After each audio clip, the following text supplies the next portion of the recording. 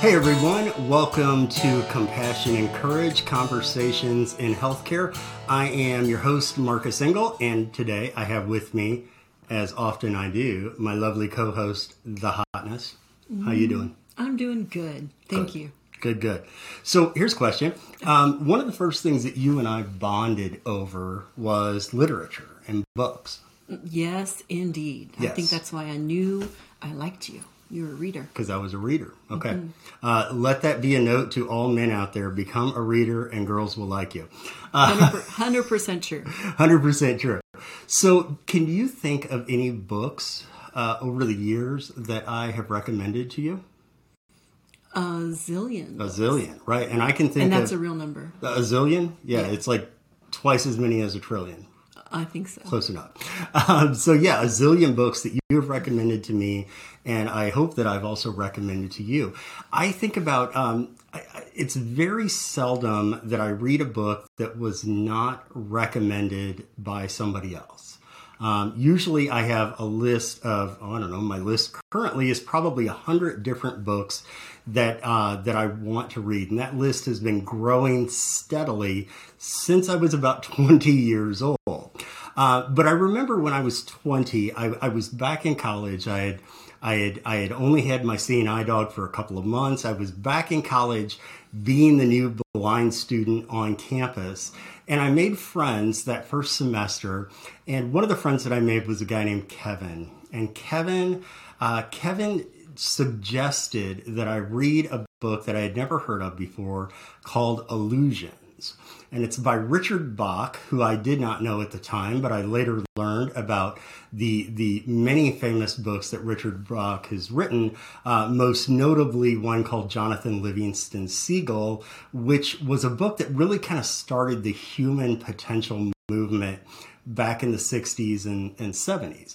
And so I read this book. I read it in one day when I should have been studying for psychology and political science tests. But I was just so enamored by this book. And it's a short book, wonderful read. And I've never forgotten that book specifically because of the last line of the book, where the author says, here's the test to tell if your work on earth is finished. If you're alive, it's not. Here's a test to tell if your mission on earth is finished. If you're alive, it isn't. What does that mean? I mean, that our lives are still going. We still have more work to do. I have more work to do in my life. My mission is not yet accomplished.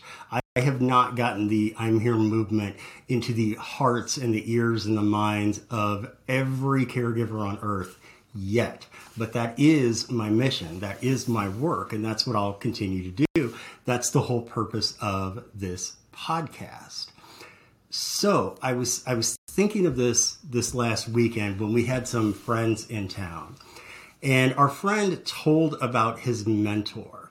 His mentor, he hadn't seen him in several years, but he had really set my friend's interest into the profession that he went into, professional mentoring. And so his mentor got cancer, took treatments.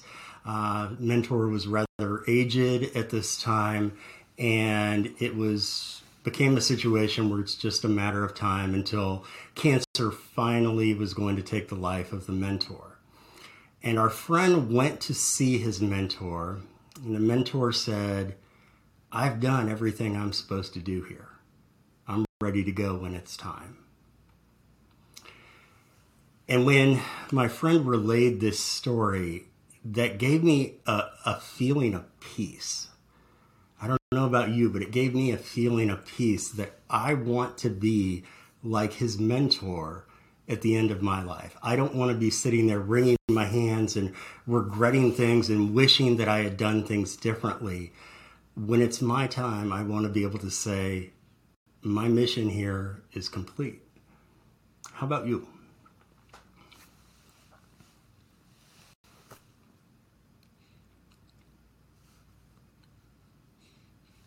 Did you start crying?